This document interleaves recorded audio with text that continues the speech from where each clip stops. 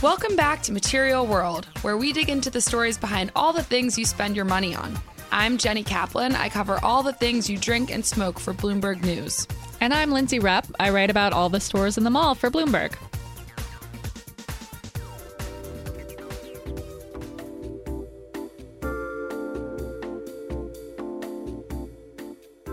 Happy New Year to all of you listening. It's really great to be back.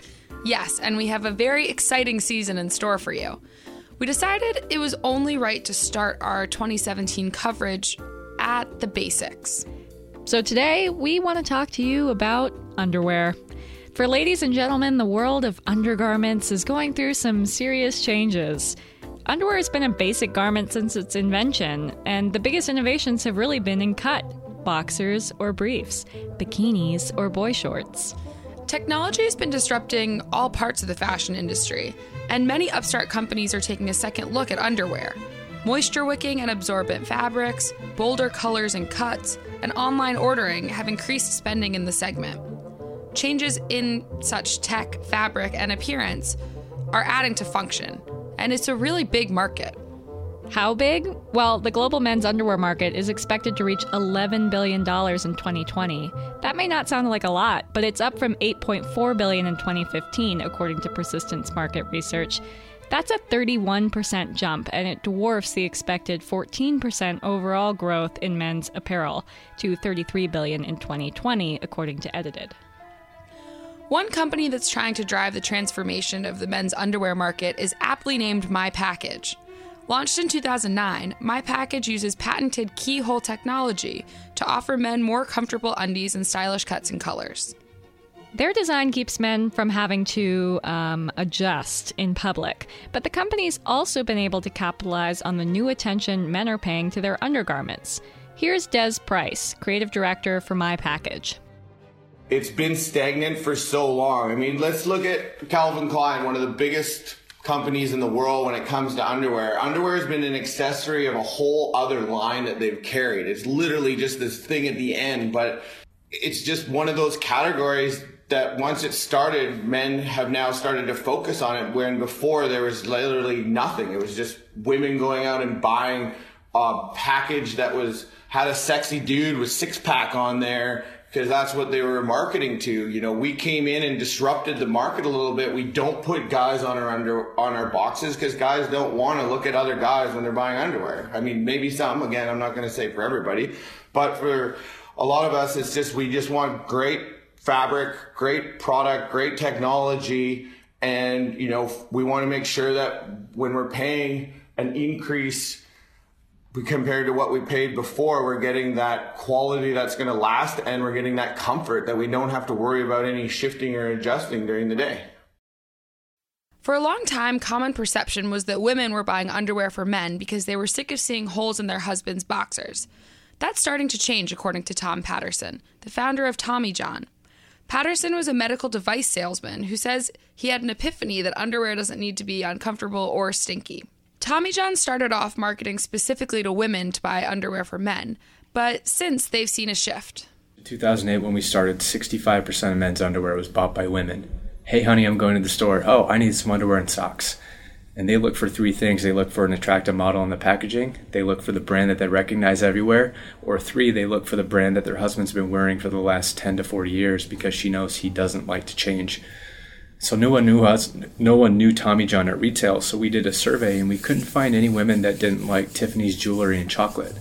So on our packaging, we used a similar blue color with a chocolate color palette and a good-looking guy to attract women to our packaging. And that was extremely successful for us at retail. We won some packaging awards, and it was a way for us to stand out among a very competitive field within department stores. Now I think the market has shifted where it was 36% of men's underwear was bought by women in 2015. I actually think it'll be less than 10% by 2018. The reason is I think guys are taking more ownership and they're enjoying making their purchases now more than ever. And I think they've just assumed that responsibility. For the record, not every woman likes chocolate and diamonds, #not all women, but it does seem like a lot is brewing in the space. We took a trip to the Bloomingdale's underwear department with our colleague Matt Townsend, who covers retail. The men's section was littered with products advertising more technologically advanced fabrics and patented comfort technologies. There's something going on here with underwear. There's been a lot of brands come into the underwear market, and basically the idea is men, they think, are looking for more benefits from their underwear. They want innovation in their underwear. And if there's all these companies making these products, you think that'd be the case. And so there's no longer just the general tighty whities and boxers. There's all different kinds of colors and price points and other kinds of sort of, innovations that they quote are bringing to underwear of all things. So it's a kind of telling thing that something you take for granted, especially men take for granted, that most men never probably thought more than a couple seconds about what underwear they buy. There's now all these choices and a big sort of booming business around a lot of these brands, startups, and the long-standing brands like a Calvin Klein going into this market and saying we can get a guy to spend $30, $40 and upwards for one pair of underwear, where before maybe they'd spend $30 for 3 or 4 pairs of underwear. For the makers of innovative men's underwear, those changes are validating the idea that men are putting more stock in every piece of their clothing, starting with the basics.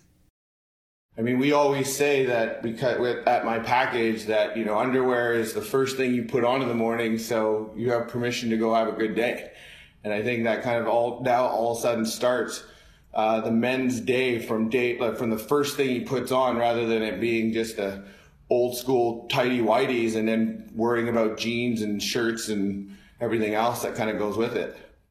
The beauty of men is they're very hard to change. They're very set in their ways. But if you get them to change or try another brand, you usually get one shot. And either they love it and they'll switch, or something didn't work and they're going to go back to what's safe because they know it will do what it's been doing. But if you can get it to change, I would argue that men are more loyal consumers than women.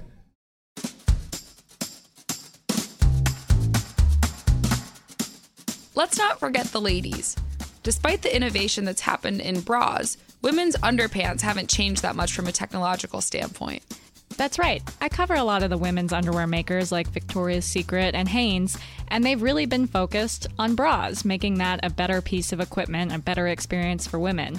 Women's underwear has really been more about what women think men want to see on them, or reducing the seams so that they're a little bit more comfortable, but it really hasn't been a heavy focus on technology and innovation for women's underwear. In fact, when we went to Bloomingdale's to look through women's lingerie, the most technologically advanced garments were in the Spanx section. It does seem like that's starting to change. One woman is taking that challenge on and designing underwear specifically to address female needs. To hear about the latest innovations in women's underwear, we talked with Miki Agrawal, founder of Thinx. Thinx calls themselves period-proof panties, and they're designed to be worn in place of or in addition to other feminine hygiene products like a tampon or a pad. The question became, how is it possible that in this day and age of innovation, how are we as women still dealing and leaking and having these accidents?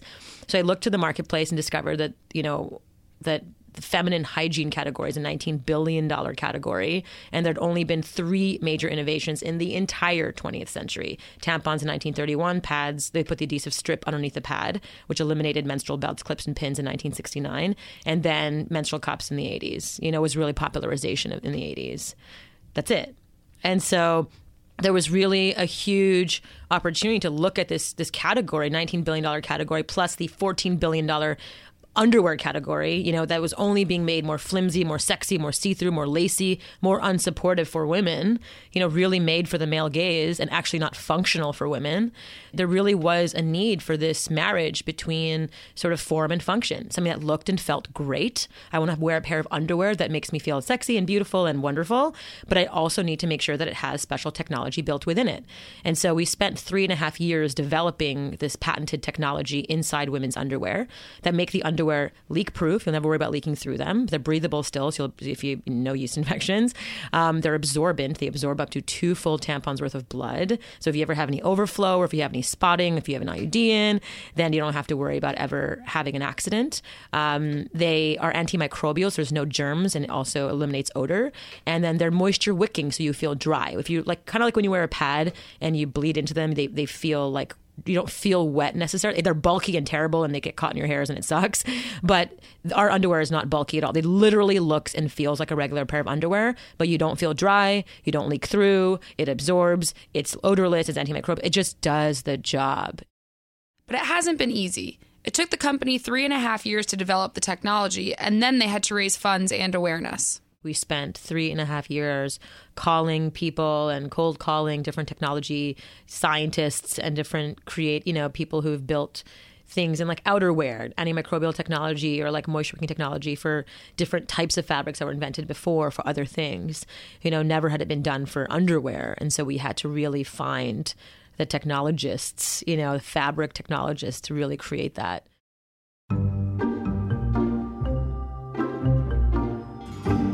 Women and girls get it. Like they're like, obviously, like, yeah, period underwear, that makes so much sense in the world. If it feels good, looks good, and works, I'm in. But like most of the technologists even were men, and so getting men convinced to what you're doing, they've never even understood why it's important, was the hardest thing on an investment standpoint, from a development standpoint, from just every angle, really.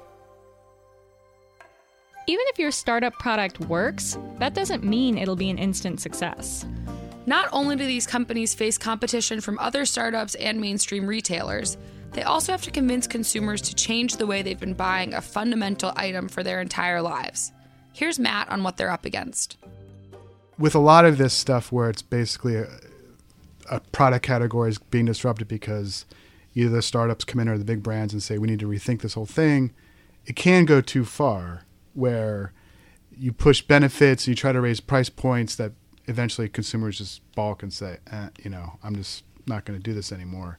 So that's one thing to think about. I mean, $70 for one pair of underwear, it seems like a little much. And trying to convince all these guys that this product they've been buying for so cheaply for so long and wearing it out till there's holes in it, that they need to start spending more money on it, it might, there might be there for some guys and some part of the population, but probably not all, and it could go too far. The idea that you're trying to get people to fundamentally rethink a product they've been wearing since they were, basically alive, underwear, and to say, I should be able to get more out of my underwear. It really is a pretty monumental task, and the fact that they've developed this market is pretty interesting because it kind of just goes to the point that consumers expect more out of all their products, even something like underwear. I did a story a while ago about Chuck Taylors, and the whole idea was Converse, which is owned by Nike, looked at Chuck's and said, we don't really have any benefits to offer the consumer. It's basically just like a cool shoe. We need to do something to sort of give it a benefit story where it can compete with other kinds of shoes, and just the whole idea that consumers want more innovation. They expect, even if it's just kind of benefits that aren't real or just kind of marketing, they want to just feel like they're getting more. It kind of adds to the value equation. And that seems what's happening with underwear. Miki Agrawal sees innovation in women's underwear as an opportunity that numbers in the billions. Billions, either all of them. If we become the number one feminine hygiene company in the world, $19 billion category. We're really the only feminine hygiene brand that's talking to people in a new, innovative way, and that's talking about it with a real innovation. So with so much money at stake, what are the chances that these new companies actually take off? Will the technological changes convince people to pull out their wallets? It's one thing to talk about the suppliers and how much they believe in the products they're selling, but do they actually feel different? Do people want their underwear to feel different? And what would it take for them to make the switch? We decided to find out. So we formed kind of an unscientific focus group of a couple of our colleagues here at Bloomberg. Matt and Craig Giamona, our colleague who covers the big packaged food companies, tested My Package boxer briefs. And Jing Cao, who writes about East Coast technology and startups, put Thinx through its paces.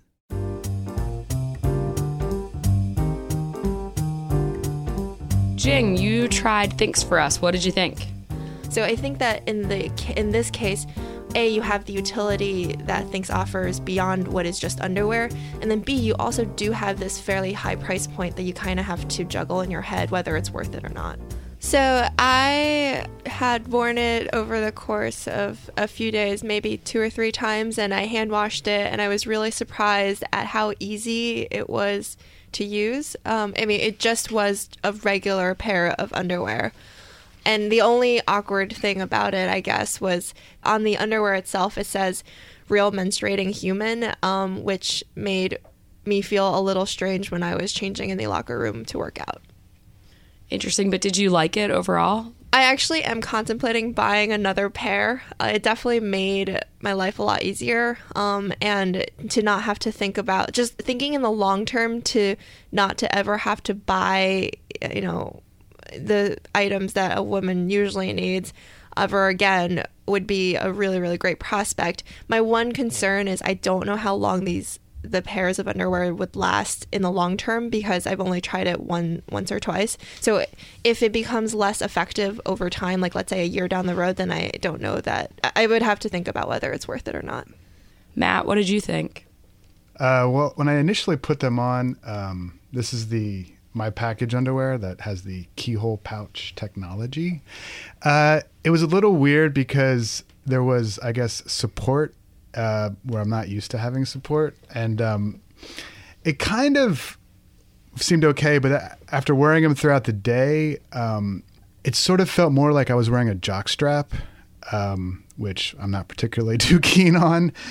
So I guess my takeaway was that definitely, a more supportive sort of firm feel, but not really what I'm into. And so I probably wouldn't buy these on my own.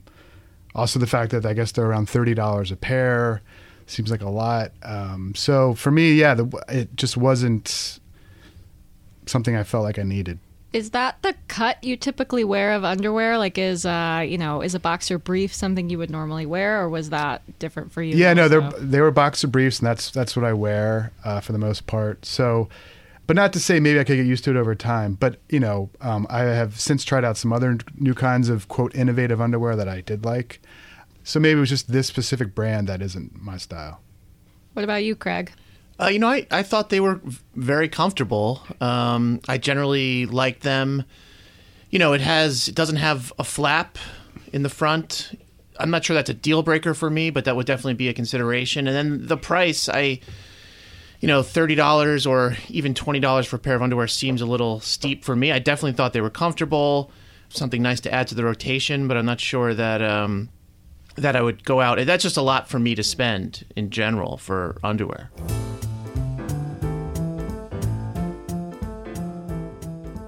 Do you think that these new kinds of underwear for men and women, or men or women, do you think that these are kind of going to be the iPhone to old underwear's flip phone? Like, is this where the whole market is moving?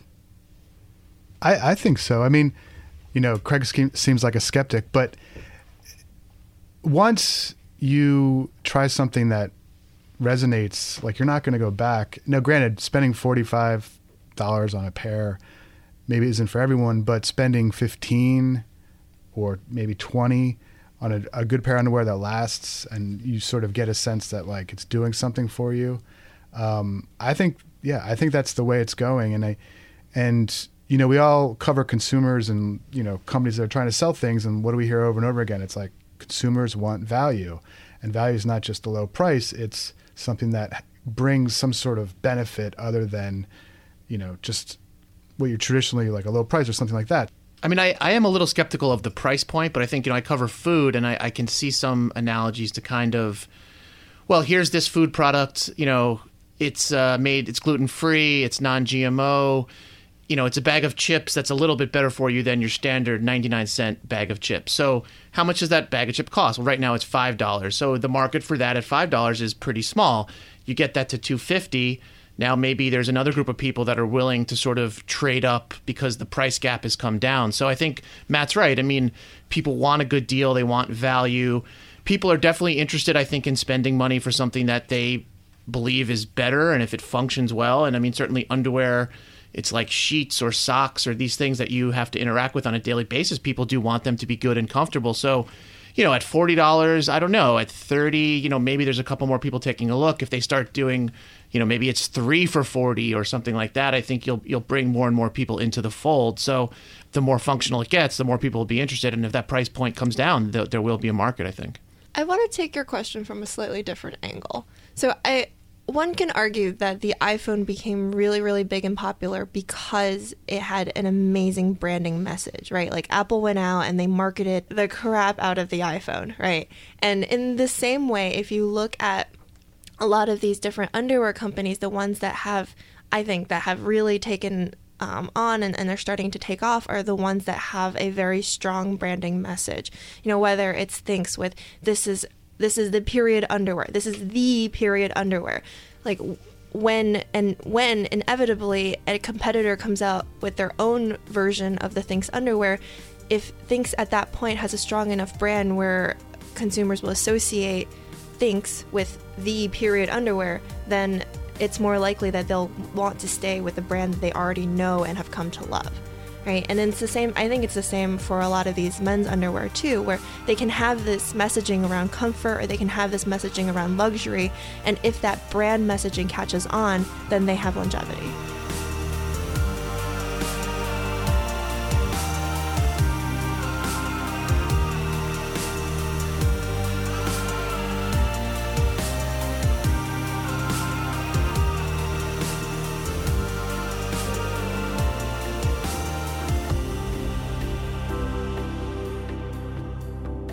Thanks for listening to this episode of Material World. Check out our other episodes on Bloomberg.com, iTunes.com/Material World, or wherever you listen to podcasts. If you like the show, please rate and review us on iTunes. You can also find us on Twitter. I'm at Jenny M. Kaplan and Lindsay's at LC Rupp.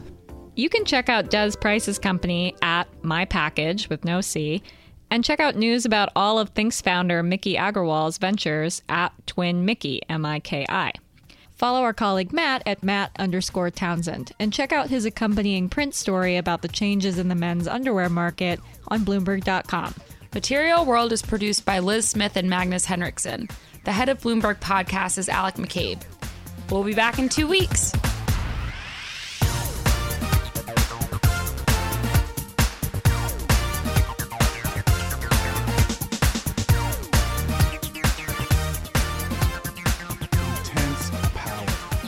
Liquid, game-changing, pure luxury, sleek, slimming, performance, Swiss-made.